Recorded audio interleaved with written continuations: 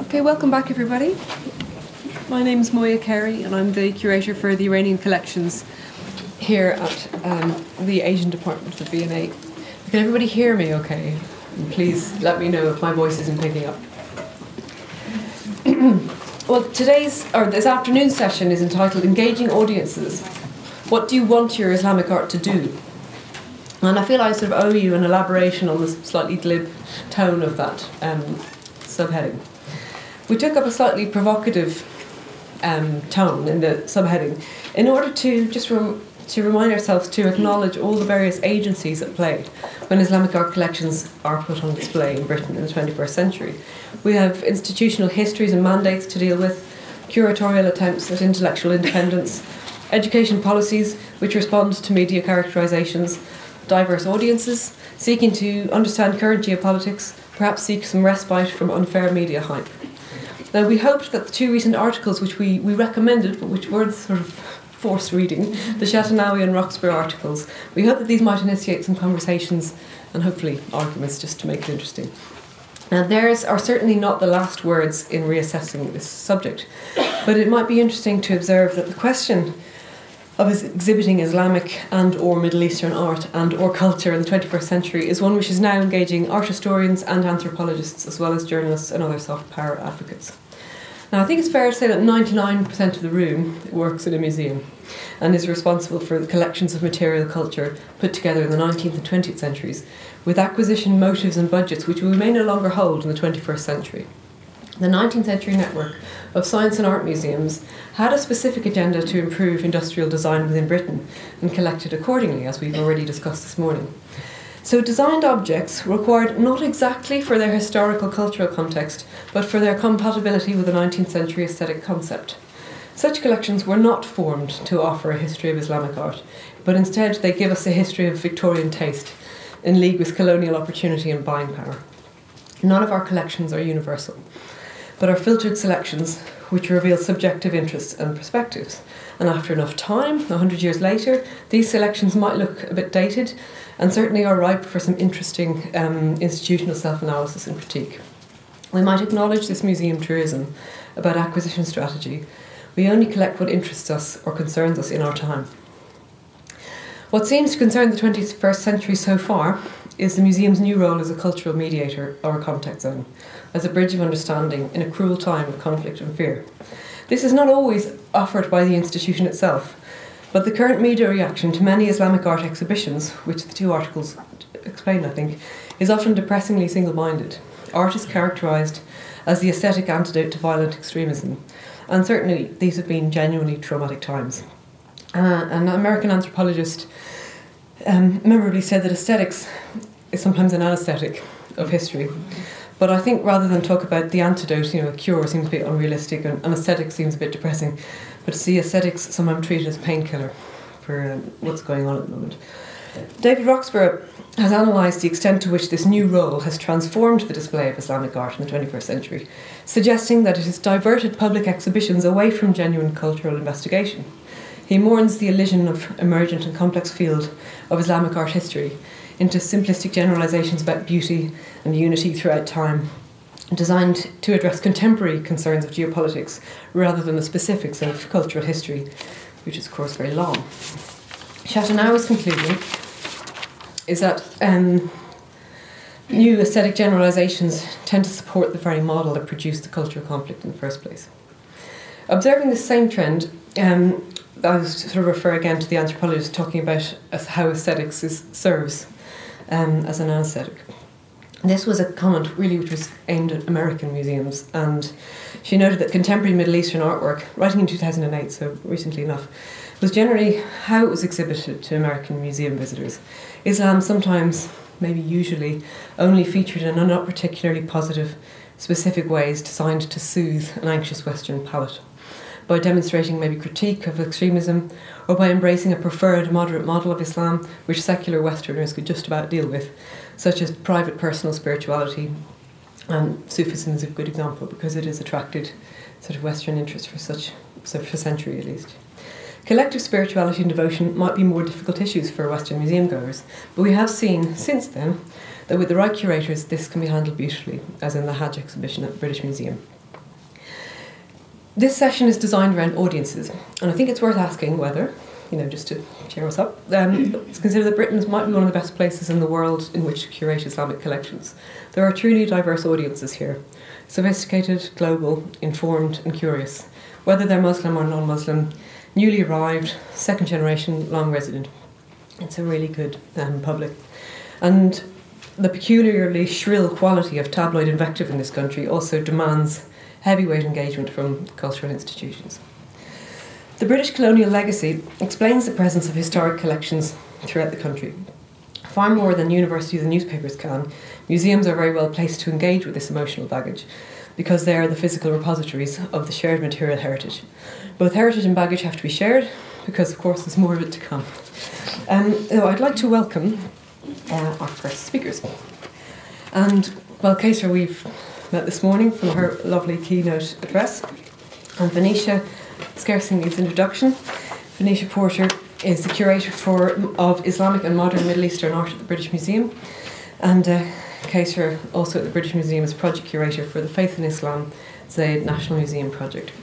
And their paper, their joint presentation, is Exhibiting the Hajj at the British Museum, Concept and Visitor Reactions. So please welcome them.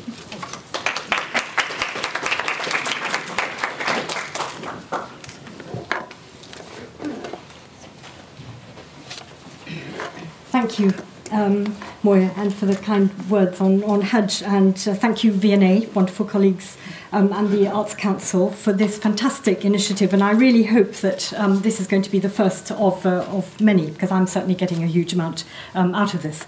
In the next 7 minutes, as I think I've been allowed, I've got my watch here, I want to try and get across the overall concepts and aims of the exhibition, some of the key messages within it, the types of objects we displayed, and some of the reactions of our visitors.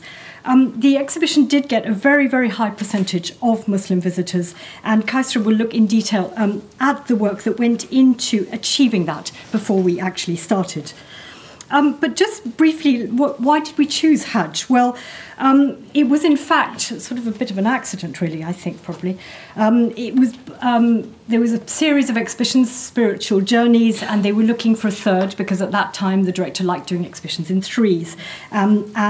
So we had the Book of the Dead, Ancient Egypt, and then we had Medieval Pilgrimage exhibition, and thinking about a third, well, Hajj came up as a topic that it appeared hadn't actually been done before. And that was what really surprised me, which was when I was asked to do it, was to realise that actually, although there had been extremely good but small exhibitions about Hajj, very quite narrowly focused, a sort of an overall look at it had not been done.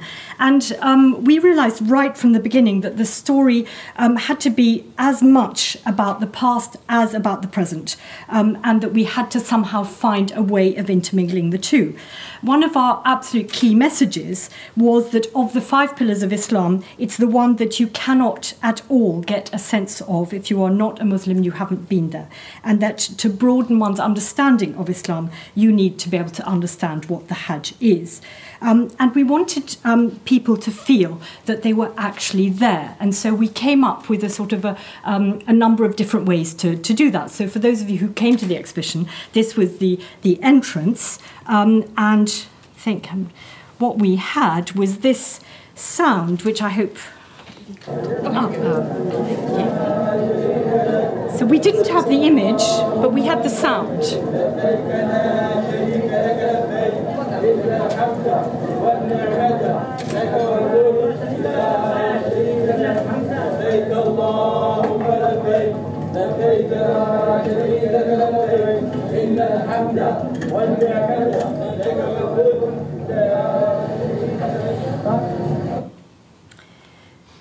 So we wanted in particular the talbiyah. This is the talbiyah, which is the words that Muslims will utter when they arrive at Mecca for Hajj. And it's been done very beautifully as sort of part of chants and so on. But what we wanted was the real sound. We wanted to hear the voices of those actual people who were there. And what was very gratifying was that people who'd been on Hajj would say that actually they could feel that they were there. And we had the adhan as well, the call to prayer, and we particularly got the adhan from Mecca. That was very, very important. So we did try, thanks to Qaisra, cannot thank her enough for her participation in this project, wonderful co-curator to have. We wanted people to feel that experience. We wanted people to feel that people were coming from all over the world for this journey, and also that people were going from across the UK. There are 25,000 Muslims who go on Hajj every year.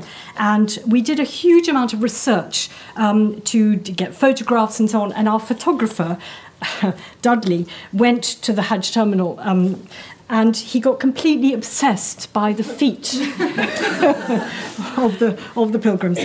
So I just wanted to show you those.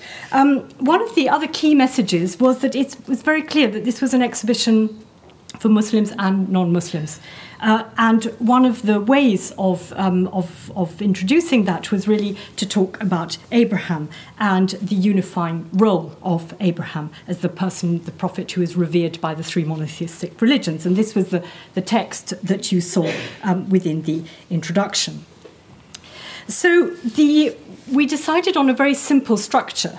There was the preparation, the journey, the being there, being at Mecca, the rituals of Hajj, and then being a Hajji, what that meant, the objects that you brought back with you that Qaisra has talked about, and so on.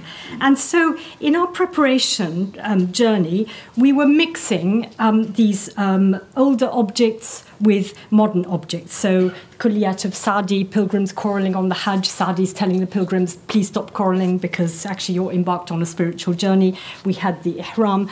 People were amazed that we actually had the flip-flops there. And then we had this sort of enormous map on the wall.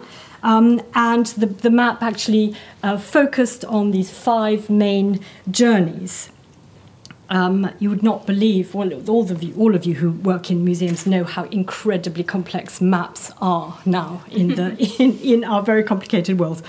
So the journey, there were 5 routes, with the British route right at the end of the exhibition. So we had people coming from Timbuktu, from Kufa, the earliest route, from Istanbul, from across the Indian Ocean, and here's a kind of smattering of objects from all of these routes. And then we had arriving in Mecca, we had a road sign that was done for us by an artist, which made the very important point that actually non-Muslims cannot go beyond a certain radius, and it has always been thus.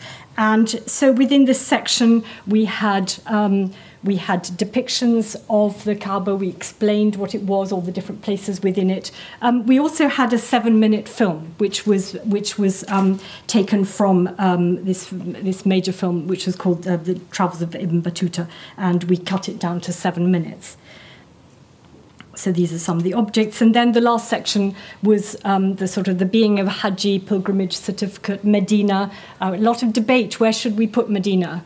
Hours, actually, of debate on that one, before, after. Anyway, we ended for after. And the nice thing is that we had a bench there and people would always sort of like meet each other in Medina. It was very nice.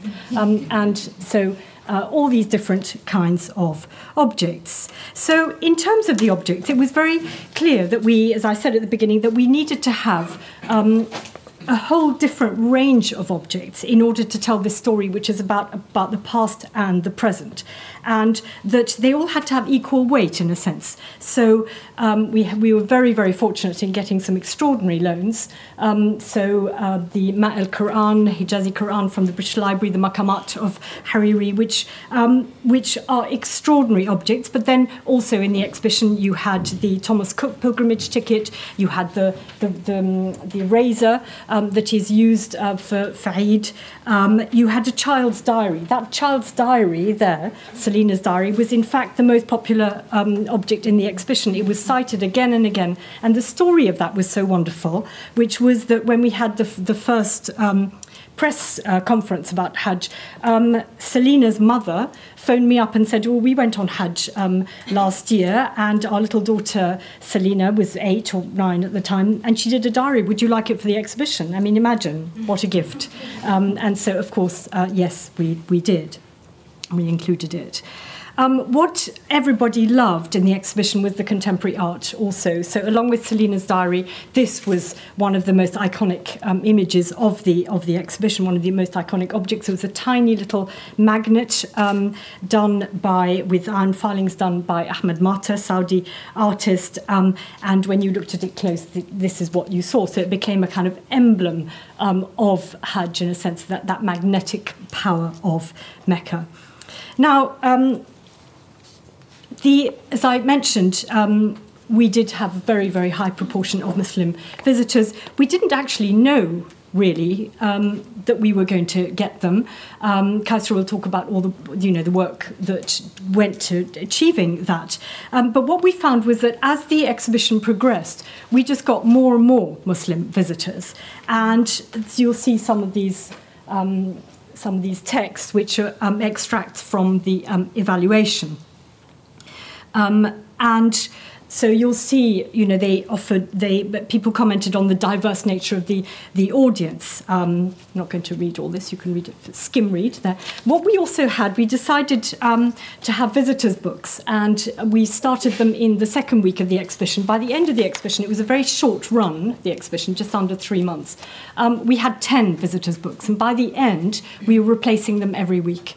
It was really extraordinary, and these are the kinds of comments. And what we also had was huge numbers of children, although we'd been told by the exhibitions department that this wasn't going to be an exhibition that children would come to. But anyway, we surprised them. So you'll see the kinds of comments that we had. Exhibition is one step forward into improving the way Islam is presented. This is something that we've touched on early on. Then this helped me value my Christian faith. I thought comments like this were actually very, very important. These kinds of comments. Sorry, I don't really have, I think I've got another minute. And what we had in terms of these Muslim visitors, one of the part of the work that we did, something we hadn't done before at the British Museum, which was to really do something very active on the website, and we actually called for Hajj stories, and you just have to listen to him. He's our favourite. I went 3 months ago with my dad, my mum, my brother, and my other brother and my sister, and my cousin, and my auntie, and my uncle, and my grandma, and my other cousin. Yes.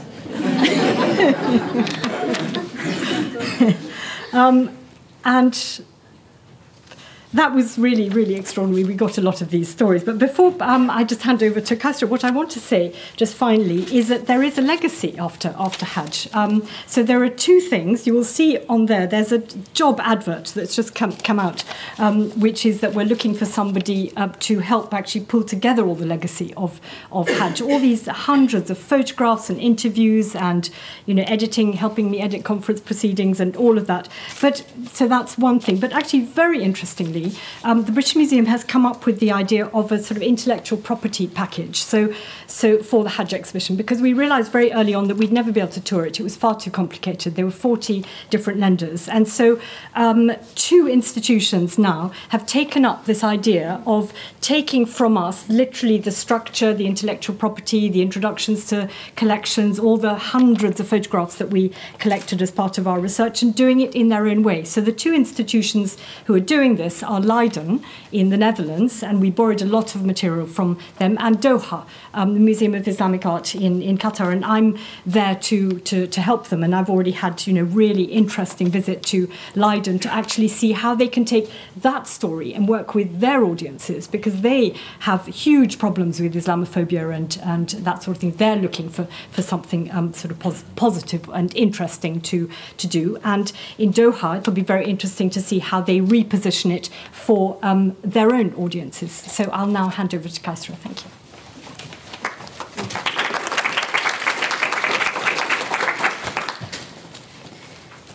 Okay, what I'll try and do in the next 5 minutes is try and summarise how we approached Muslim communities in the UK. As Venetia mentioned, although the scope of the exhibition was for Muslims and non-Muslims, we realised a lot of work needed to be done in bringing Muslim communities and getting their buy-in on this exhibition right from the very start. And what we effectively tried to do was mobilise the Muslim community from around the UK to attend the exhibition. So our research into communities began with a visit to see the Senior Advisor of Muslim Communities at DCLG, the Department of Communities and Local Government, on recommendation of the FCO. He discussed with me at the very start the nuances of the Muslim community, explaining how difficult it really is to understand it. Maqsood Ahmed, the advisor, and I began by discussing the organisations which would be useful for us to be in contact with, but more importantly, how they would be useful and how they operated within the UK. These organisations included umbrella Muslim organisations, charities, mosques, community centres, names of individuals, communities to focus on, such as the Afghan and Somali communities, and other, including specific Hajj organisations, of which the two ABH, CBH were the most important. How they operated, sometimes in competition with each other, sometimes in tandem, wasn't always easy to grasp. There was politics to understand, as well as cultural and religious differences. So we put together a list, which was not an exhaustive list, but a start. And importantly, he and I discussed which organisations to avoid, which was very, very important from my perspective. These were organisations, which I won't mention here, that the British Museum would be best to avoid, not in any real sinister way, but best to keep at arm's length. Every organisation that the museum was in contact with was scrutinised both by him and me. I should note that these organisations are so-called Muslim organisations which base their existence on the connection to Islam. So we then developed a system of contacting and connecting with these groups. Spreadsheets were put together of these organisations, and between my own research and Maqsood's, managed to pull together a list that marketing, communities and myself were able to go about contacting. It wasn't always a sensitive relationship, it was generally positive, and I was certainly involved in any new meetings or discussions. With our communities group, it was a matter of which ones we could best work with and how to reach these communities on many different levels, including different levels of society. So from your Muslim professional, of which there are many wealthy and affluent ones in London, to other charitable organisations in less affluent parts of London, for example. The emphasis for me, I guess, was generally on non-Arab speaking nationalities: Bangladesh, Pakistan, Afghan, Somali. This bias was based on the UMEC report, the Understanding Muslim Ethnic Communities, and figures from the 2001 census, which stated that 69% of the UK Muslim community are from the Indian subcontinent. We held meetings with the main groups, ABH, the Association of British Hajj, Al-Manar at Westbourne Park Mosque, MCB, Regent's Park Cultural Centre, etc., each of which had feedback and lots of advice, especially in terms of marketing, content, language, schools, etc., sometimes funding, but all of who fully backed the project and the outreach initiative. Mostly they agreed to promote the exhibition on their websites, send email shots, and also have flyers at their premises. These groups were the main groups chosen based on their reach and also their prominence. Contact was made with other organisations, and the process became quite organic.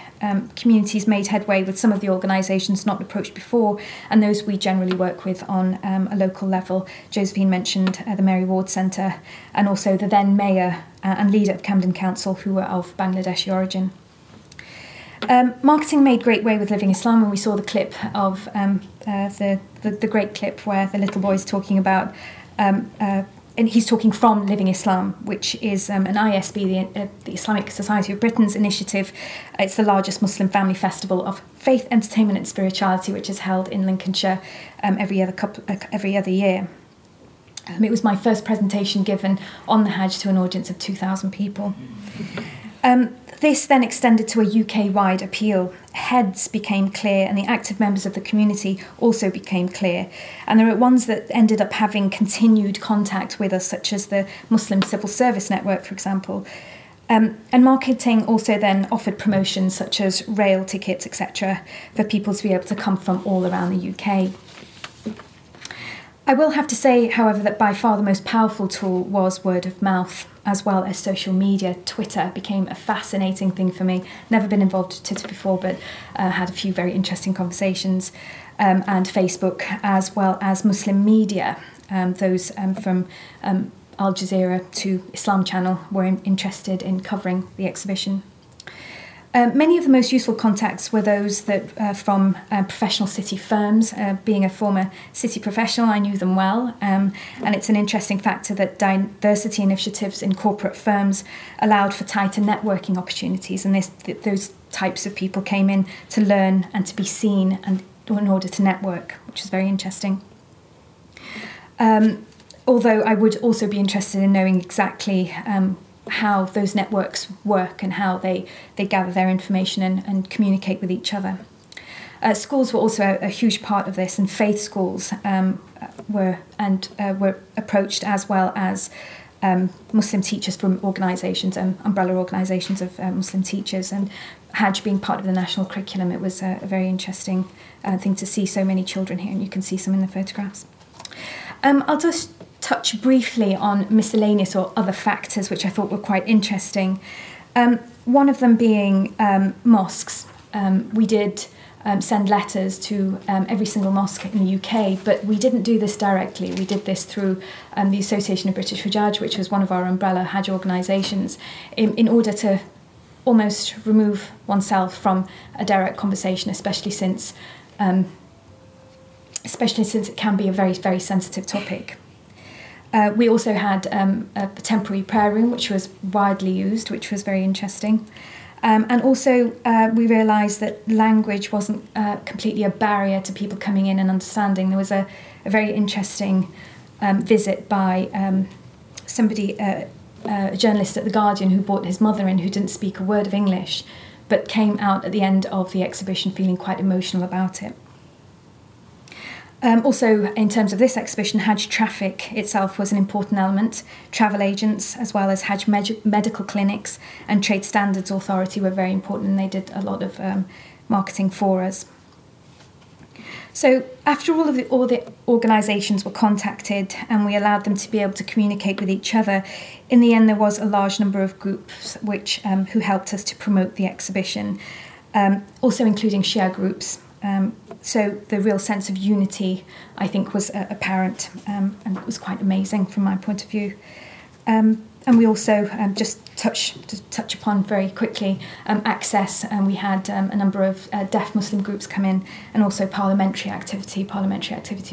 We had quite a few MPs and councillors who were very interested in the exhibition. So, in a nutshell, those groups really helped to bring some of these audiences in, and largely the feedback was very, very positive.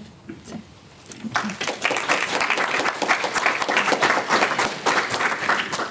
Thank you very much, both of you. Now, our next speaker is, before I announce our next speaker, we're going to follow the same format we had this morning, which is that we'll run our papers back to back, and then I'll invite all the speakers to come back up and sit in a row, and we'll sort of direct our questions at the end. So I'd like to invite Salma Tuqan to come up. She's the Curator for Contemporary Middle East here at the V&A, and also the Curator of the Jameel Prize. And Sam is going to be speaking to us about the Jameel Prize and provide us with an overview of the origins and aims of the prize. Please. Do I just click? It should just be the next slide. Should be the next one. Yeah. Thanks, Moya. Well, I wanted to use this opportunity to tackle some of the challenges that we faced in establishing the Jameel Prize, which is now going into its third year, and how we've tried to shape the identity of the prize. So just as an overview, the Jameel Prize is a biannual award for contemporary artists and designers inspired by Islamic traditions of art, craft, and design. It was inaugurated in 2009, a few years after the foundation of the Jameel Gallery of Islamic Art, as a platform for contemporary artists and designers. Just to reiterate, it's a global prize, so it's open to artists and designers from any nationality, any age group, and any religious background. The prize is run by nomination only, so we invite nominators from all over the world and different sorts of backgrounds to submit a list of 5 artists and designers that they feel fulfill the criteria. And from these submissions, we invite these artists and designers to apply. For the Jameel Prize 2013, we received our highest ever number of submissions, 185 from countries ranging from the US, the UAE, India, Afghanistan, Kazakhstan, Spain, China, Pakistan, Brazil, and much more. An independent panel of judges is appointed every 2 years to determine the shortlisted artists and designers from the applications. And in the past, we've had judges such as Venetia Porter, the designer Thomas Heatherwick, artist Janan Al-Ani, and Wassan Al-Quderi, who's the past director of Methaf in Doha. The shortlisted artists' work form part of an exhibition which opens first at the V&A and subsequently goes on an international tour. The Jameel Prize 2009 toured to the Middle East, North Africa, and Turkey. The 2011 prize has been and will be on tour in Europe and the United States, and we are currently looking for possible venues for the 2013 prize. In asserting and shaping the identity of the prize, we frequently had misconceptions or false labels used for the prize. At first, many saw the prize as a dialogue between East and West rather than the global platform which the prize is intended to be. And the other label, which is sometimes used, is that the prize is for contemporary Islamic art or directed at contemporary Islamic artists. In the museum, we contest both these terms, and we found that they can be quite problematic for many reasons. Firstly, many artists, as we've heard from some of the comments earlier, don't necessarily want to be referred to as Islamic artists because of the obvious implications that the content of the work itself is religious or relates to the artist's own faith. The inspiration for the prize is, of course, Islamic art, but the prize itself awards contemporary art and design. There are many artists and designers using the techniques of Islamic art, irrespective of an association with religious implications. We also feel that the term contemporary Islamic art is very misleading. The term Islamic art was originally coined by Western academics and museums to cover the study of anything produced in lands under Islamic rule, and generally refers to a historical genre which ends with the end of the Ottoman Empire. However, it seems that the phrase or label contemporary Islamic art has been coined as it provides an easy categorization. It also may be because many commentators don't fully understand the concept of what Islamic art is in the first place. For this reason, we've modeled the prize's criteria as inspiration from Islamic traditions of art, craft, and design. We also feel that unlike many forums which place the power in the hands of the curator, the Jameel Prize turns this on its head by reinvesting the power back into the hands of the artists and designers. It is them who are given the opportunity to define or offer their interpretations on this question of Islamic art. And in contrast to nationality-driven criteria, the prize explores the relationship between tradition and contemporary work as part of a wider debate about Islamic culture and its role today. Connections, instead, are made based on tradition, heritage, craft, and design, as well as the significance of the process. The works demonstrate how dynamic Islamic tradition can be and how complex and eloquent the art and design inspired by this tradition has become. The variety of thought and ingenuity broadens the audience's minds by making them question their own notions of Islamic and proving that this can be engaging, very forward-thinking, and relevant today. All of the artists and designers who are recognized by the Jameel Prize share an awareness, respect, and sensitivity to these Islamic traditions. Although the artist's work Although the artist's works are very distinct, there are several unifying influences present in the work of a number of the artists that were shortlisted for the 2011 prize, and one of these was the influence of Sufism. Widely considered the inner mystical dimension of Islam, Sufism is often defined as a science whose objective is the reparation of the heart and turning it away from all else but God. The geometric patterns and forms of Munir Shahrudi Farman Famayan's work refers to the spiritual geometries of Islamic architecture, particularly the mosaics connecting all shapes with spiritual attributes as described in the tenets of Sufism. Central to Farman Famayan's work is the technique of mirror mosaic, used for architectural decoration in Iran since the 1600s, in which pieces of mirror are cut to shape and set in plaster. They are combined with other elements, including pieces of reverse glass, painted glass, in a style popular in the 1800s. Similarly, Hadiya Shafi'i's inspiration is also derived from the movements of Sufi mystics. Sufis use the language of love to describe humanity's relationship with God and move beyond everyday concerns by perfecting repetitive practices. The language of love is reflected in Shafi'i's scroll works, as is the whirling dervish dance performed by some Sufis. The artist painstakingly prints or writes the word love in Persian onto thousands of paper strips, rolls them up tightly, and slides them within a frame. The Algerian artist and the winner of the 2011 prize, Rashid Qureishi's work, is informed by numerology, signs, and ethos of Sufi mysticism. For him, the great Sufi thinkers and poets of the past show a sophistication and tolerance that are worthy of emulation today. Qureishi believes that implementing these ideas would revive Islam's artistic legacy and give new status to the craftsman, whose way of working preserves traditions that are barely understood. The Invisible Master series is a series of banners that each celebrates the lives and legacies of the 14 great masters of Sufism. Islamic art is often an essentially utilitarian discourse. The objects and designs that we associate with this term tend to have a specific purpose and function in addition to their beauty. The function of the object and its decoration were conceptualized harmoniously. With this in mind, the integral role that craft and design have played in Islamic art history is recognized and put into context through the rubric of the prize's criteria. In selecting Jameel Prize nominees, the values of craft and design are scrutinized in the work of each artist, and focus is put on how they translate those values into a contemporary context. Thus, craft and design are placed on a par with art through the prize. Materials and technique are fundamental factors in the production of Islamic art, as is the significance of the process itself. The Jameel Prize continues to stress the importance of these traditions and the ingenuity of the human hand. This can be seen in the work of all the Jameel Prize 2011 shortlisted artists.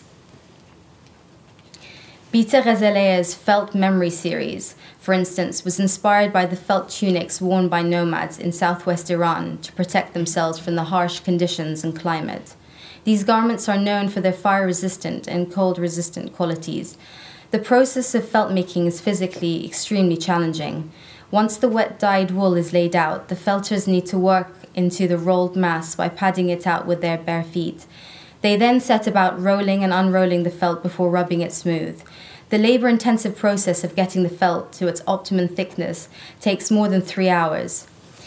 In the process of creating the work, each felt garment takes around 1 day to make, and Ghazalea spends a further 2 months on the designs of the garment. These incorporate symbols of resistance, protection, and martyrdom for an Iranian post-revolution pop culture. Again, we see a collision of tradition and contemporary significance.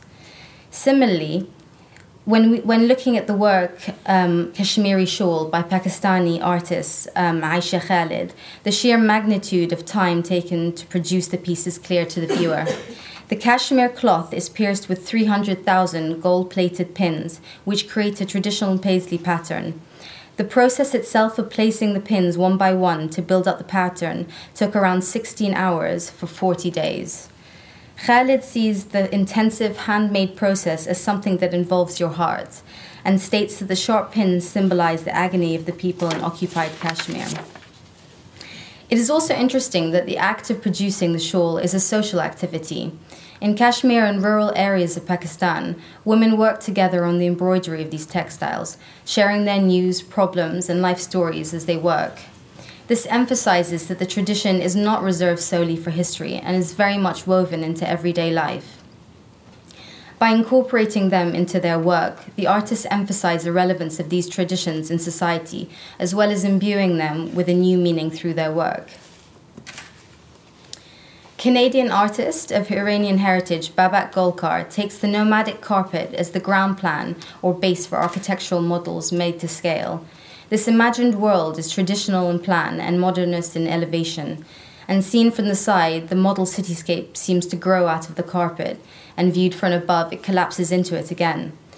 Golkar creates a kind of harmony in these constructions where the old represented in the carpet is cast into the future. He talks about the moment of alchemy, when the piece transforms from two-dimensional to three-dimensional and back again before the viewer's eyes. Golkar finds a way to draw together in a single work several aspects of opposing traditions: antiquity and modernity, ornament and minimalism. The youngest artist in the 2011 shortlist, Noor Ali Chagani from Pakistan, uses his training in Mughal miniature painting to create his sculptural works. Chagani uses miniature handmade bricks to symbolize the dot used in miniature painting to build up the image. When the bricks are taken together in this way, they form a miniature grid and turn three-dimensional. Although Chagani's work is very modern, there is a feeling that one is looking at a precious ancient relic about to crumble under the weight of centuries. In the hands of the Jameel Prize 2011 artist, material becomes as important as the concept behind the work. Whereas traditionally some of these materials, such as brick, glass, mirror, and carpets, were used to embellish objects, buildings, or interior spaces, the materials now become the subject of the work. Decoration is reassessed, revived, and imbued with a new meaning. The prize as such places immense value on skill and the importance of the handmade rather than solely on conceptual content. And just to finish, I wanted to mention that the judges have met recently to determine the 2013 Jameel Prize artists and designers, and the shortlist will be announced next March. We have noticed that the prize is growing in scale and international recognition, and as such, we will be moving the Jameel Prize 2013 to a much larger space, the Porter Gallery. So I look forward to welcoming you all next December for the Jameel Prize 2013. Thank you.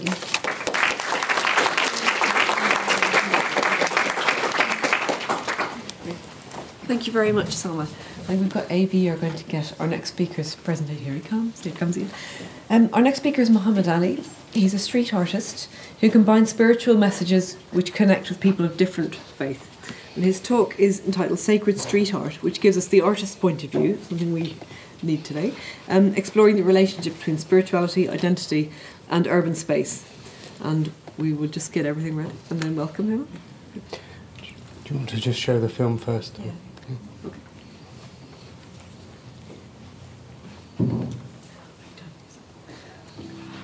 We often talk about change and wanted to bring about change, social change. But actually,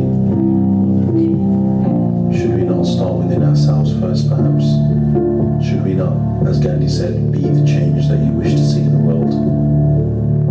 So that kind of change taking place within ourselves, and then how that has impact upon kind of wider society.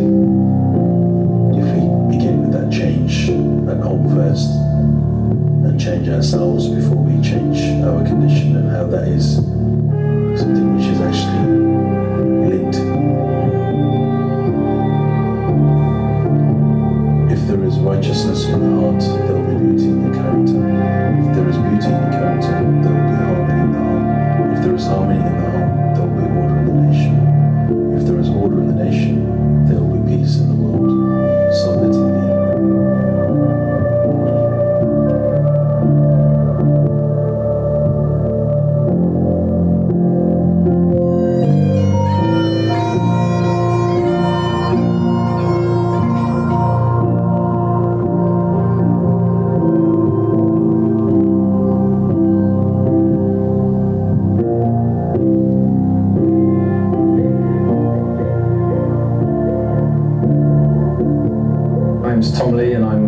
projects manager at the Al-Walid Centre for the Study of Islam in the Contemporary World at the University of Edinburgh. Heard about Muhammad Ali's work, and we're a big fan of his work. He's done a lot of work down in England, but we thought it was about time he maybe did something in Scotland. And so after negotiations and talking to Muhammad, we finally got him here. And the idea of the mural really is to celebrate Islam in Scotland, because Scotland's a nation that is very proud of its kind of multicultural heritage. You know, there's all sorts of different faiths and cultures up here in Scotland, and Islam is by far the biggest minority faith tradition in Scotland. And I think, you know, Islam represents a really important thread in that tartan that makes up Scottish society. And the idea of this mural was to celebrate that and to say, you know, Islam has been in Scotland for years and is a celebrated and vital part of Scottish society. Maulana is very impressed when he saw it, and especially when he saw the salam, and he said it's mean peace on all of us, and he's quite thrilled to see it. It's amazing to see this big part here.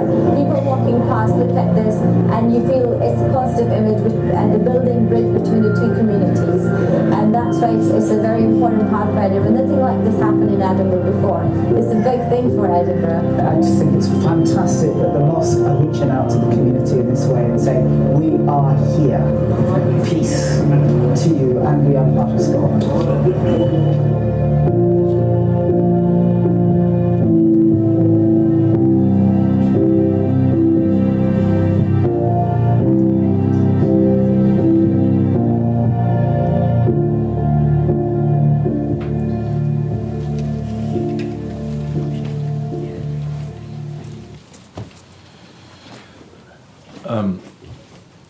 I was sitting in a Friday prayer in a mosque in Birmingham, inner city part of Birmingham, and I heard the announcement. This is following on from the great British Museum. You know the story, right?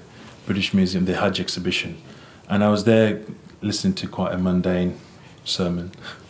And after the sermon, they announced, they said, there's a bus going from Birmingham for all the elders here in the congregation, there's about 1,000 people there, to see the British Museum's Hajj exhibition. And I suddenly sat up and I thought, this is something I've never heard before here in a mosque. At the end of a sermon, and there was a bus that would go to the exhibition, followed by a visit to Regent's Park Mosque, followed by dinner. Yeah? For elders only, they specifically said you have to be, I think the age was 45 plus or something like that. Right? But it was quite surreal to hear. It was beautiful to hear, in fact, to hear such an announcement in a Friday sermon like that. And it really kind of quite touched me, actually, that the fact that they were making the effort to, you know, a subsidised rate to take the elders of the community to see this fantastic exhibition. And I remember when I was here at the exhibition myself, I bumped into one of the elders from the community, and we caught him on film because I was making a short film about the exhibition at that time. And we interviewed him, and he said, because my heart was pounding when I came into the exhibition, and when I saw some of the artifacts, my heart was pounding. Those were his words. An elderly person who's probably never stepped foot in a museum before in his life, right? And I thought, surely this is something that we should be trying to achieve, where his heart was pounding. These are the kind of emotions, the reactions we should be really striving for, where we can create this type of feeling in somebody. It's important, I think, before I go into the presentation, it's important, I think, about connecting with people who perhaps we often fall out of our radars, who are often kind of forgotten about sometimes, yeah? And engaging with them. I remember bringing my children, I'm still talking, the Hajj exhibition again, my children, and really just seeing my children run around, sorry, by the way, yeah, 6 years old, yeah, running around and just looking at the artifacts. She recognises these, the big black, the Kaaba itself and some of the artifacts, and it was beautiful and just refreshing for me, something that I never had when I was born and raised in England, in the city of Birmingham, to be able to see this in the museum on such a grand scale as well, and see just those comments I was reading on the screen from the children. That's how my children responded, how they reacted. So I can say certainly from a community perspective, it was powerful. It was really, really powerful, and I hope we can build upon the great work that the British Museum, Venetia and Qaisra did. Taking art into the community and engaging with people is something I'm passionate about. Being a street artist, a graffiti artist, if you like, whatever term you'd like to give me, as an urban artist, if you want. It's important for me, bringing art to the people and bringing that experience to the people, whether it's you taking the art to them or whether it's you bringing, in a creative way, bringing those people into your spaces. So as a street artist, that is my ethos. It's about the art spilling outside of the conventional art spaces, exhibition spaces, and literally onto the streets, the colour spilling out into the concrete jungle that we exist in. And bringing people into one space, because, let's face it, I read in some of the articles that were suggested reading. Was it recommended reading? Yeah? Something like that, yeah. About the clash of civilizations, and this term we hear that we are kind of told to recognise this clash that is existing. Dealing with that head on, in a sense, in a very real sense as well. How do we really deal with, we hear of many interfaith initiatives and community cohesion, quote unquote, initiatives. But how do we really engage? And I don't know if the film kind of captured that, but whether it captured a real sense of that cohesion, that kind of bringing together of people and connections on a street corner with very real people that we should be, I think, everyday people that we should be attempting to connect with. So as a street artist, I'll just share some of the, I suppose, just a bit of a journey through my own work, and hoping some of this will be a benefit to you guys and for your own work and what you do. I often kind of, Muslim graffiti artist is what I'm described as. Many different labels are out there, but actually discovering that the first graffiti artist was actually a Muslim himself, 13th century traveller, who said he would not visit a sacred space, both Christian and Muslim, Jerusalem, Damascus, all of these places, and he would chalk his name upon a wall. Okay, so I love sharing that with the young people when I deliver workshops, because it really gives a kind of an insight into how we are part of the story. We are voices that need to be heard. By that I mean myself being born from a family that have migrated to the country.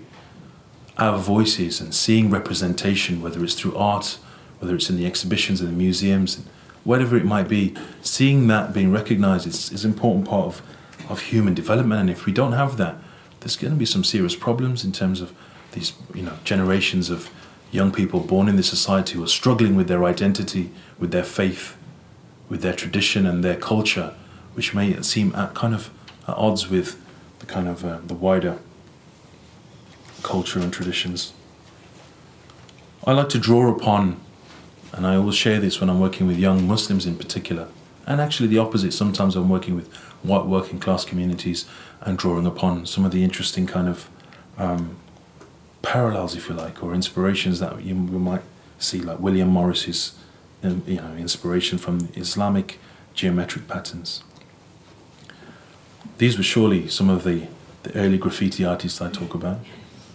Carvings in the Palace of the Alhambra walls, and it's something that, believe me, there are masses of people who are still very oblivious to, from within these communities, who are oblivious to something which is actually part of their faith and their culture, right?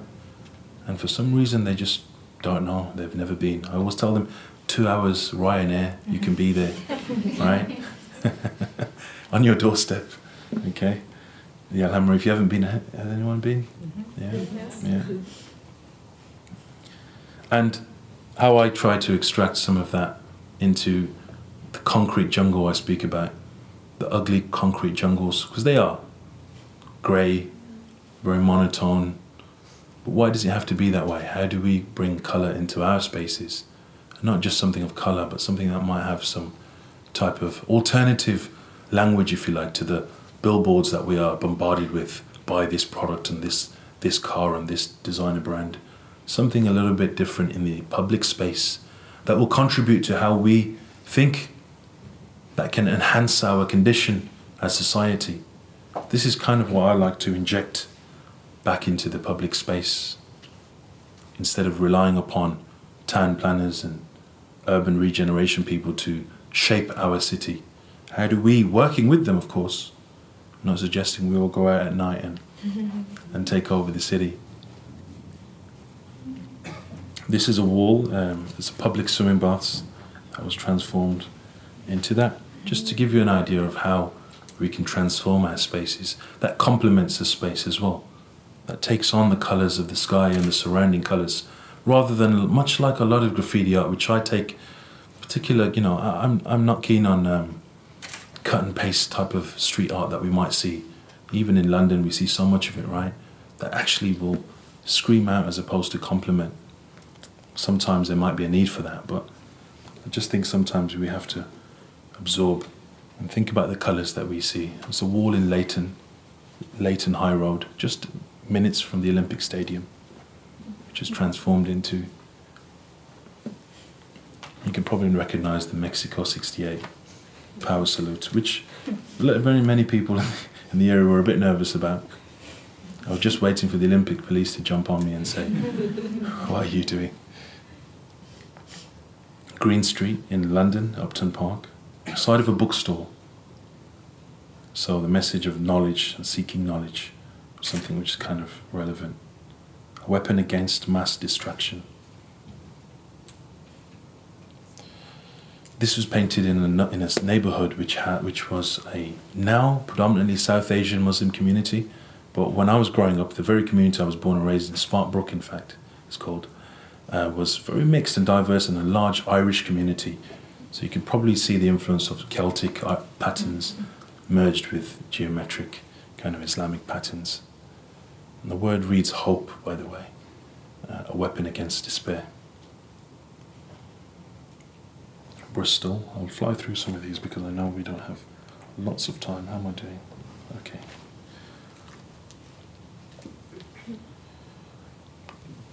You probably see the scale of this wall. On the top, can you see me standing on a ladder? Do you see it in the middle of the wall? Yeah. This was the Birmingham Repertory Theatre, and it was given to us before it was demolished. It's a big live show that took place.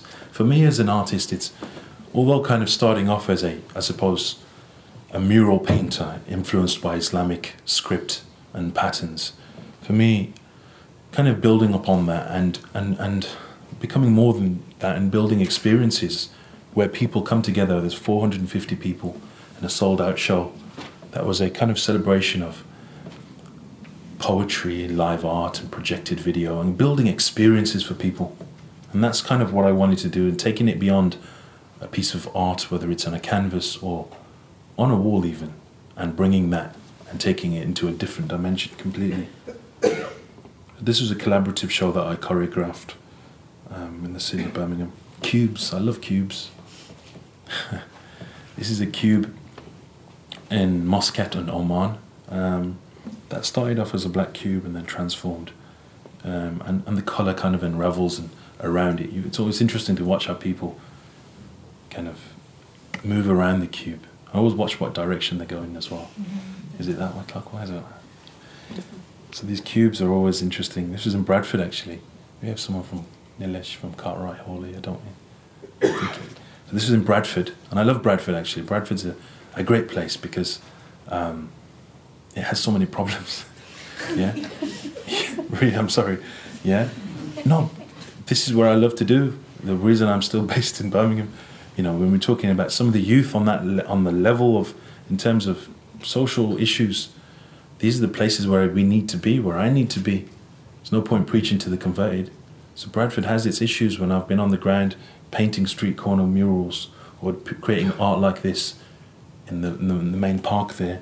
There's issues, and this is where I feel we need to focus our efforts. So forgive me if I've caused any insult to anyone from Bradford, but that's not what I mean, you know. It's about dealing with those issues. This is in Sweden, in Gothenburg.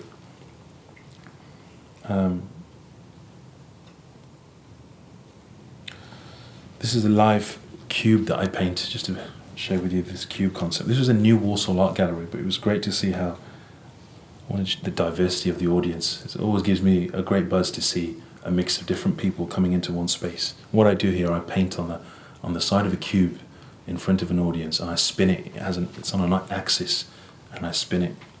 So I grab the corner and I paint it over a period of 20 minutes, but it's all rehearsed. Like I do the painting Rolf Harris style, for a week non-stop.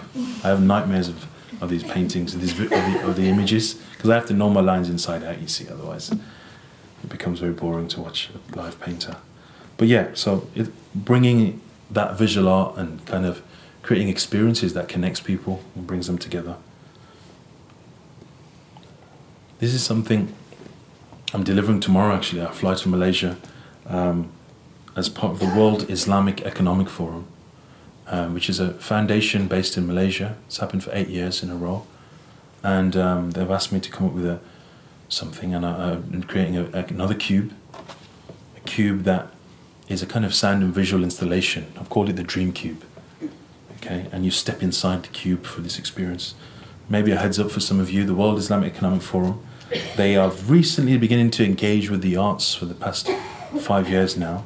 So they've been really, really helpful. This is being built, this cube is being built right now as we speak, giving them the concept drawings, and as you step inside, you go into a kind of a sound and visual kind of installation, and a live, young people will be writing on that back wall their visions of their future, and they will hear a sound installation about different visions, and it will be very interactive. But the World Islamic Economic Forum will take place in London next year, actually. So, heads up for everybody. It could be quite interesting.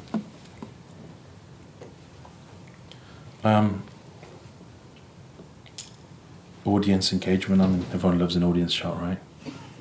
Seeing a diverse group of people. This is my favourite, actually. Right? Right? This is that theatre show that I mentioned. I mean, look at that, right? Fantastic. You know, literally, some of the reviews of that show we did were you had kids, hip-hop heads, alongside traditional theatre goers in their 60s and 70s, with women with full face veils, guys with beards down to here, right? Muslim guys, all in one space. Where do you ever see that? And this is what I'm seriously, and I would ask all of you to commit yourselves to trying to achieve that. When we see in the news debates around multiculturalism and the problems we have in England compared to other places, you know, commit yourselves to using, you know, whatever way you can to try and bring about that change. This is a space that I launched. I wear a few different hats, being passionate about the arts. In inner city part of Birmingham, we took over a space, painted it blue, called it the Hub. Hub in Arabic for the word for love, but also a hub for the community. And taking art into places we don't expect, a really run-down part of town, and bringing in people who would never normally go to that part of town. Oh, I've never been to Sparkbrook before. But they come to our space and we'd hold exhibitions, poetry events, etc.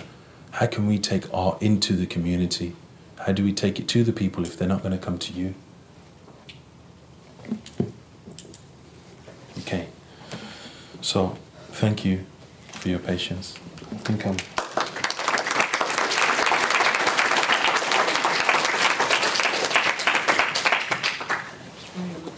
Thank you. I would like to ask all our panelists to come back, please, and take a seat. Thank you.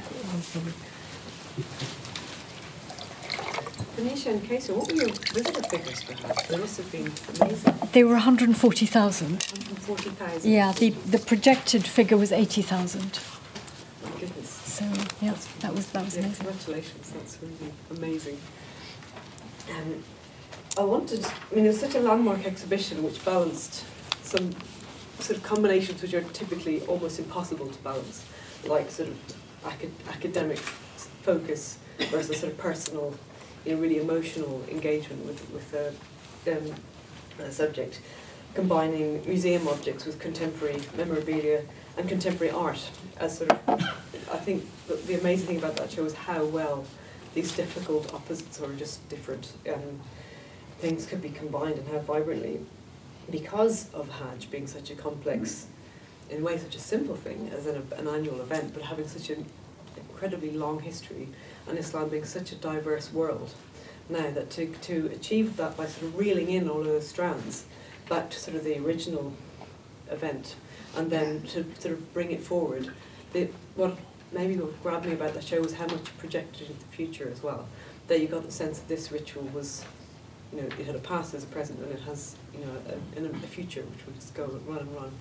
But I wondered, you know, with all of this current and historic variety within Islamic culture and civilizations, did you have audience objections of sort of people preferring the story to be told one way or another that you had to deal with, that you'd be comfortable describing with the show? We had audience objections. I mean, there were certainly there are always issues. I think the most difficult thing was because it hadn't been done before, and worrying about what to say, and you know, every single word you have to look at it, you know, 85 times to make sure that it's absolutely right. And even then, I mean, we had a certain amount of criticism that there were stories that we weren't telling. You know, you can't. That's hard to win, actually. It's very hard to win. So, for example, you know, people worried that we didn't talk about the destruction of the holy places, for example, but. You know, we felt that actually it was very obvious. You know, you only had to look at an old photograph and a modern photograph, and it was. To see the change. Yes, there were other issues to do with. You know, should we have talked more about the Shia, for example, when they go to Mecca and Medina? You know, there are definitely issues around that. So yes, you know, one had to balance. Or all of that. I mean, in terms of the objects, I mean, what was difficult was that we realised very quickly that it wasn't like the previous exhibition where it was these blockbuster objects, these mega, very glamorous objects. I mean, in a sense, ours weren't glamorous objects. I mean, lots of individual beautiful objects, but that actually the object and the context, the background images, the film had to almost have equal weight. Yes, I think they needed to. As they needed to, and so in a sense, one was trying to represent all aspects of the story if we possibly could. But yeah, I mean, I think we did fail in certain aspects. Well, because the sort of the physical material culture is only a fraction of the power of the story, and I think that's hard to do as well as we did. And is it really audience questions about the Hajj exhibition or about the presentation? With all the knowledge and expertise that you gained during doing the exhibition, I was wondering whether you were considering touring a version of it. You know, because for any individual museum attempting to do something like that, it would be such a huge undertaking. I was wondering whether, in the same way that the British Museum has toured sort of pharaohs and Romans and Chinese material, whether you would consider touring a version of Hajj. Well, in a sense, that's sort of what we've done at the. I mean, I just touched on it briefly at the end, with recognising that this was too complicated as an exhibition in itself to tour because the number of lenders and that. We came up with this sort of intellectual property package, which does allow these other venues to actually take the story how they want to. Now, there's no reason why. I mean, anybody can do a Hajj exhibition actually, because you know, it's like modules and a jigsaw, and you can put it together. So I think, I mean, what would, you know, it's such an evocative subject, really, that, you know, there's no reason why, you know, museums outside London couldn't do versions of it using their own objects, working with their communities. Yeah, I mean, the trick, I mean, the thing that is really challenging, actually, is you have so much more freedom when you do, I'm sure all of us working in museums, you have so much more freedom when you're working on a temporary exhibition. When you're working on a gallery and trying to think about, you know, what were the lessons we learnt from doing the Hajj exhibition, and maybe transferring that or thinking about other elements of that you could put it into a gallery, that becomes actually much, much more difficult. Any other questions you'd like to jump in? Well, I was going to say we do have in store at the V&A objects that weren't in the exhibition which are to do with the Hajj. So and I think it's probably the same with you, isn't it? So Yes. And obviously part of the purpose of this meeting is to help people to understand Absolutely. what collections they've got. So maybe there are lots of these objects out there. Absolutely. So it might be a good idea to, if someone's interested, then we can certainly supply them with a list of the things that they could want. Yes. I think that would be actually incredibly useful because, it is one of the things I'd said there is this Hajj legacy curatorship up for grabs. That is actually something that person could be usefully doing. Things like metal, gilt copper type of ewer, which is a special type of ewer because it has screw-in thing for the spout, which is for bringing Zamzam water home. And we've got spare Qibla compasses and things like that. Yeah. Well, I think. We've got a question at the back. Yeah, I just wonder about uncomfortable audiences, because there's a reference to the people who the DCLG didn't want you to talk to. And I just wonder if, a little uncomfortable myself about the fact that there are people we're not supposed to talk to as museums. But did you know if some of those communities then did come to the exhibition and did they respond? Yeah, I don't think it's a matter of that we're not supposed to talk to them. I think it's such a sensitive issue trying to mobilise the UK Muslim community in terms of really being able to understand it as well. And it took a long time to come to grips with the diaspora and also the politics within that diaspora is very difficult to come to terms with. So it's not that we shouldn't talk to them, it's that we actually chose not to.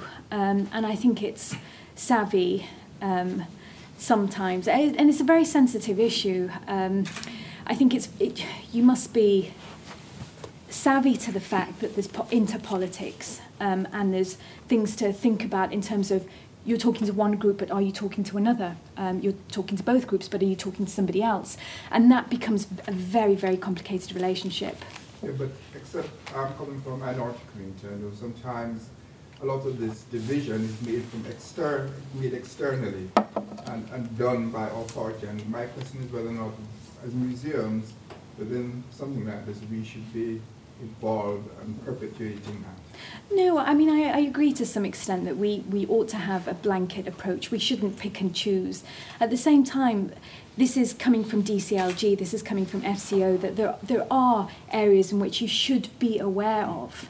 The prime example I'd give without actually getting into a sticky situation is that there are organisations, unfortunately, and actually, Mohammed Ali, I think you almost hinted at it, there are elements of the community that are unfortunately, it's our responsibility to be able to almost educate, I suppose, that's not probably the right word, but be able to communicate with more effectively. Unfortunately, those communities do exist. And as an institution, we ought to be aware of that. And again, I received guidance at every point. We didn't make any decisions without receiving government guidance on that. But any more questions for us? I've got one for Salma, which I'd like to ask. But have you any more questions for Qaisra and Venetia? Hello.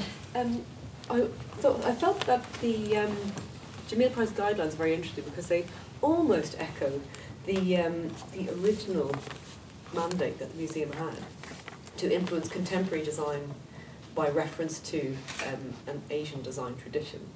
And I was wondering, to what extent do you think that the Jameel Prize guidelines do echo the original design mission of V&A or South Kensington Museum as it was in the start? Yeah.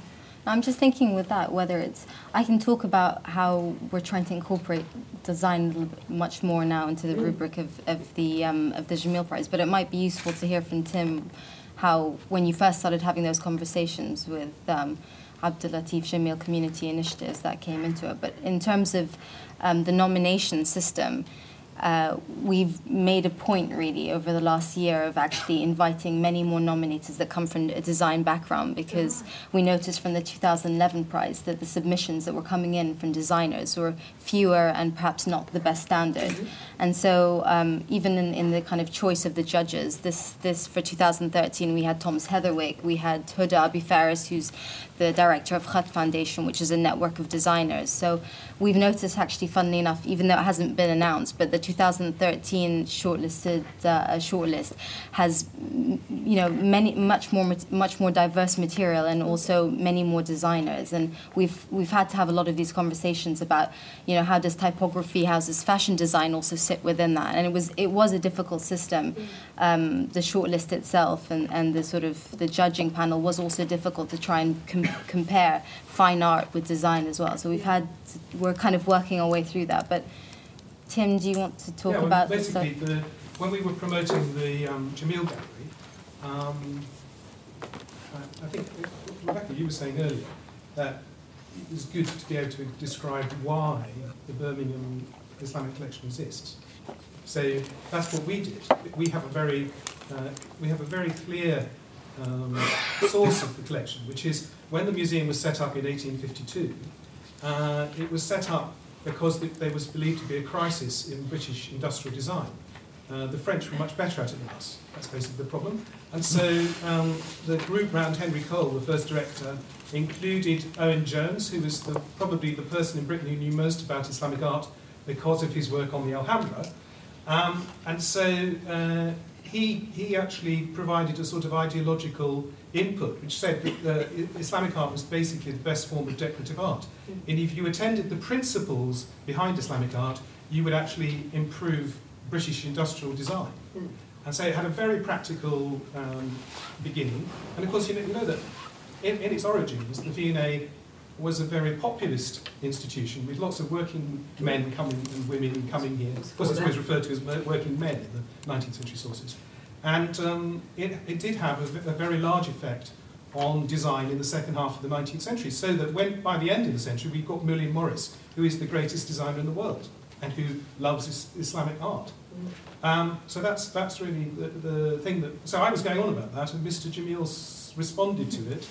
I think, I've never asked him about that, but it seemed to come out of it, that he then decided that we should bring that tradition back to life by looking at the way that contemporary art and design, which he knew about, was actually doing the same thing. It was using the Islamic traditions of the past to create something good and relevant for today.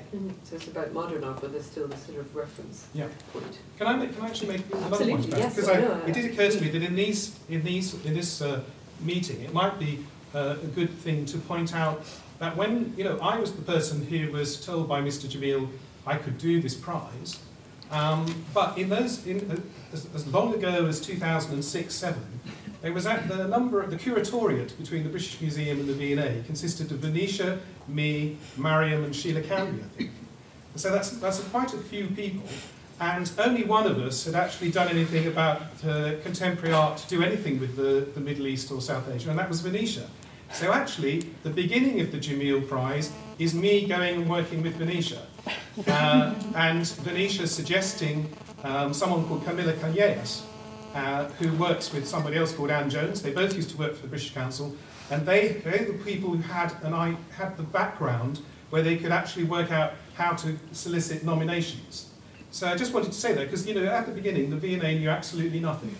And it's because of Venetia's help, and then especially Camilla's help, they were actually able to create the prize. And so I hope that's a model that everybody can understand and that it really works. And of course, that is the same model which brought about the Light from the Middle East exhibition downstairs, because the Venetia had done all the work with Word into Art. Yeah. Is that the right title? Yeah, that was cool. Yeah. Which is about contemporary calligraphy. And so it was the Art Fund actually approached her. And so then she approached us, because we had the National Collection of the Art of Photography. And so we got some expertise in our photography, well, a lot of expertise in our photographs department. So Venetia and me a little bit were able to work with photographs here to produce a collection that actually had some, it was made with some sort of information.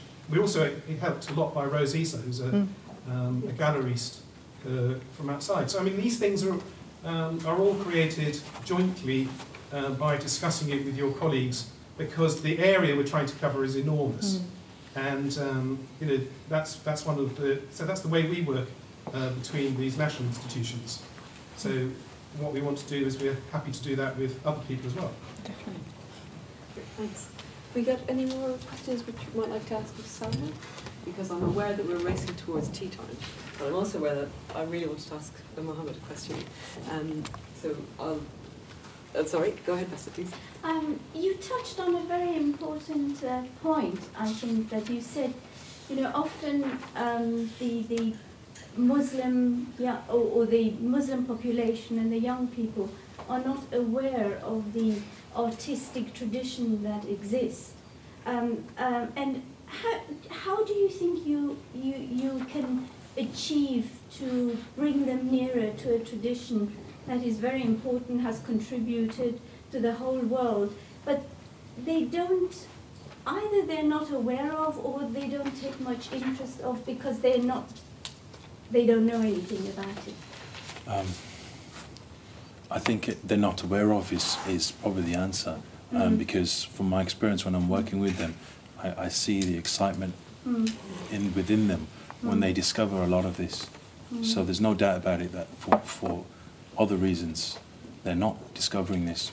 How do we deal with that? And I don't have the answer, but I would probably say one of those is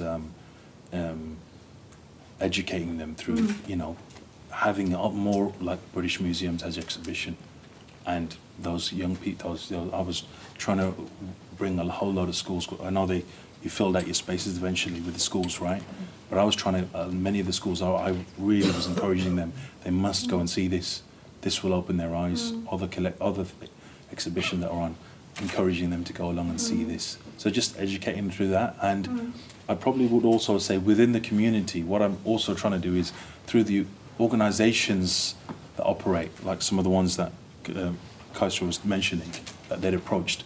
I think on that level as well, you know, trying to get them on board to encourage and even if it's getting them to see, if it's about kind of community development, see the arts as a means to do just that. You know, a lot of the organisations are constantly trying to, you know, dealing with these whole issues of community cohesion and engaging and integration, etc., etc. Well, let them see the power of the arts or you know, exhibitions and etc., etc. as a way to do just that, to help them communicate that we are a community that want to engage. So I'd probably say within the community that education is required as well. So I'm constantly trying to meet with key people within the community, whether it's influential people, this economic forum I'm going to tomorrow in Malaysia. You know, I'd be keen to kind of be talking to the right people to say, recognise the arts as a way to do that. Yeah, I think that's a really important point, especially in the most important thing that you can tell young people about museums, which they probably don't remember, is that it's their stuff. It's theirs. These are public collections. They're not only for middle-aged people on the weekend. They're theirs. They really can lay claim to them. They can enjoy them and feel proud of them. That's right. You know, they belong to them. What I really finish, would you like to? No, it was just contributing to that. I mean, you know, there are museums, you know, all around the country with these incredible collections, and often, you know, there are issues of funding, taking people to taking the kids to the museums and so on. And it'd just be nice to hear from you know, colleagues in other museums, to what extent, you know, do you work with the communities? I don't know, Bristol, Birmingham, we have Brighton, I don't know. I mean, that's often the point, isn't it? It's actually bringing these two groups of, you know, you don't have to bring them to London, you know, you've probably got them on your doorstep, in fact. I mean, I personally have an experience. I'm Iranian, I'm a Muslim, but I do often gallery talks, for example, in our coin gallery. You can catch their attention as long as you describe something within a religious framework. But as soon as you drift into sort of an artistic context, even if it is within Islamic art, they lose their attention and they become very critical and sort of confront you. So it's not an easy matter. I mean, I wonder how Noura feels about it in the Barrel collection. Yeah, we have, I mean, this is the downside of the difficult side. I find with the issue of figurative imagery, there is a big resistance from the Muslim community in confronting the fact that figurative imagery has existed in Islamic art from day one, despite the theological position on it. And this resistance, this worry or kind of disappointment that they realize there is this Islamic art, there is this figurative imagery, becomes the barrier to trying to understand, well, why is there if the theology says otherwise? And that's my kind of battle, is to try and get beyond that barrier, to try and just get them to understand why it is. It doesn't mean they have to engage in it, or approve of it, or disapprove, but knowing is important. Then you can decide which side you want to take, and that is a major issue. With all, I'm sure, the collections that most museums have, especially the older material, it's full of figurative art. So there are other topics. The Shia and Sunni issue is another one. It touches on a lot of modern prejudices, and they don't want to learn about each other for political or etc. reasons that are contemporary. Yeah, here's the opportunity. You have the material. There's even a problem in presenting the Quran, because if you try to present the Quran manuscripts, for example, over time, and you suggest that aspects of them were formulated at a relatively late date, some people are very shocked, because they think that the canonical form is canonical, and therefore it must always have existed. So it must be original. They see it in because the Quran exists outside time, it must be immutable, and to put it in a historical context is actually difficult for them to get their head around. Can I just add, I think there's one exception which I need to work for you guys, I think, with the British Museum and the Hajj exhibition. That I think there's a formula there that really worked that I've not seen before, that how I was seeing, and I witnessed and recognized people even that were there, that you think that you've done something right there, because you've engaged the most conservative of Muslim audiences that were present. That I would be like, you come from a Wahhabi mosque. What's a mosque is described as Wahhabi? Why are you here? There was figurative art depicted at your at the exhibition. So there's something there that they still manage to draw those people that you would think, how did they do that? So I think there's some careful study of what was that formula and how what went right there. We're not sure what that formula was, actually, to tell you the truth. I think you're right. There is definitely a successful element, but that was about a very important topic in the life of all Muslims. That was the key.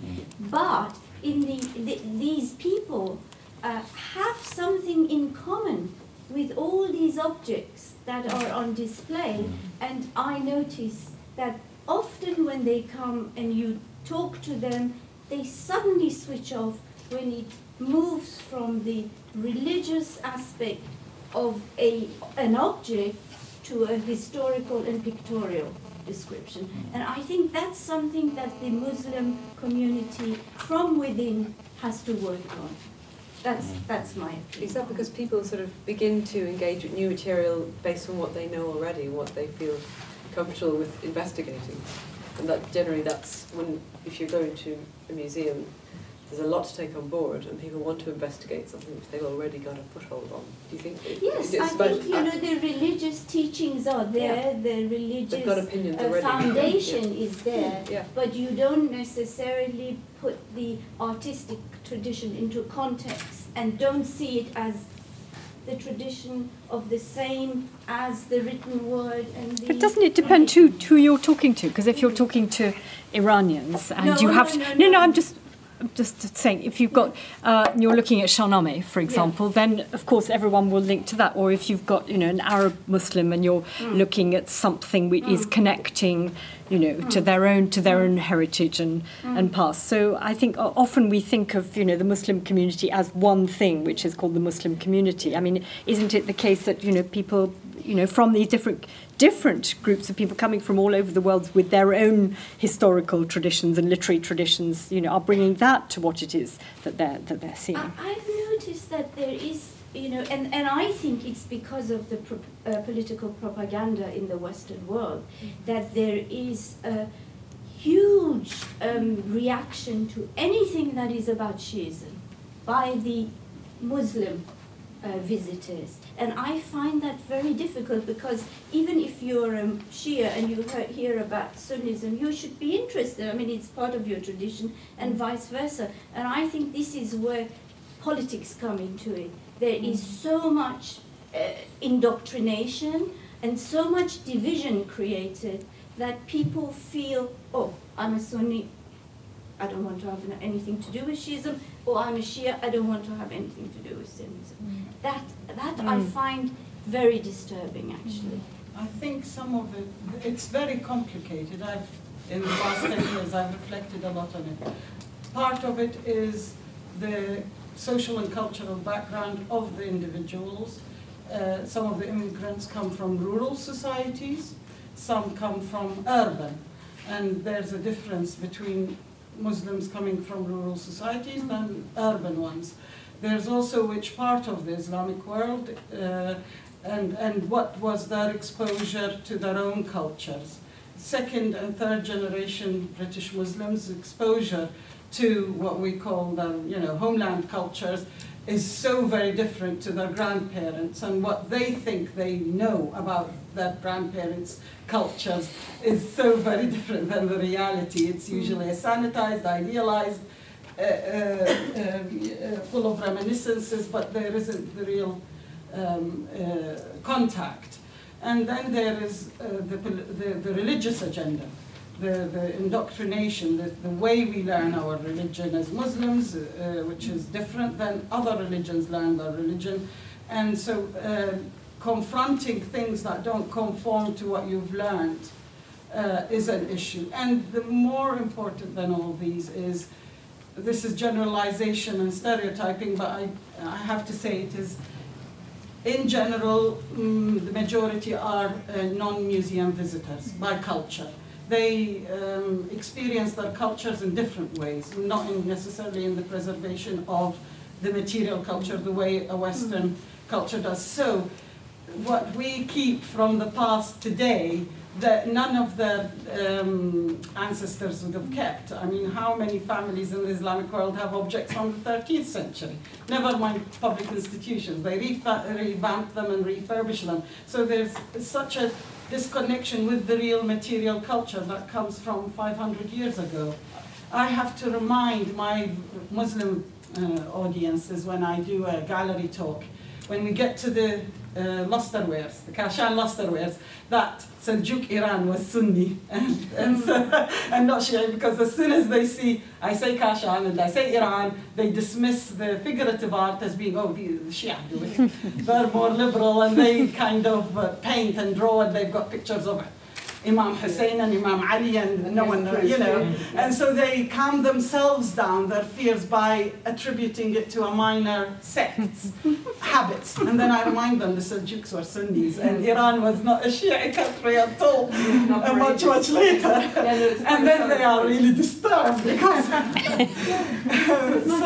These are what arguments and discussions which museums have to flush out, and I think that's great. But what I love about Mohammed Ali's work is that it bypasses the whole sort of feeling or emotion people have about museums. Exactly. It's not in a museum. You don't have to get around people's issues about stepping into, a temple-fronted building, which is sort of the refreshing part of it. You sort of avoid all of the issues about curating, pigeonholing, labelling, and just sort of go directly to everyone walking by, which is obviously the most open demographic you can possibly have. Now, we've run into tea time, so let's all take a break and hopefully continue conversations and discussions out.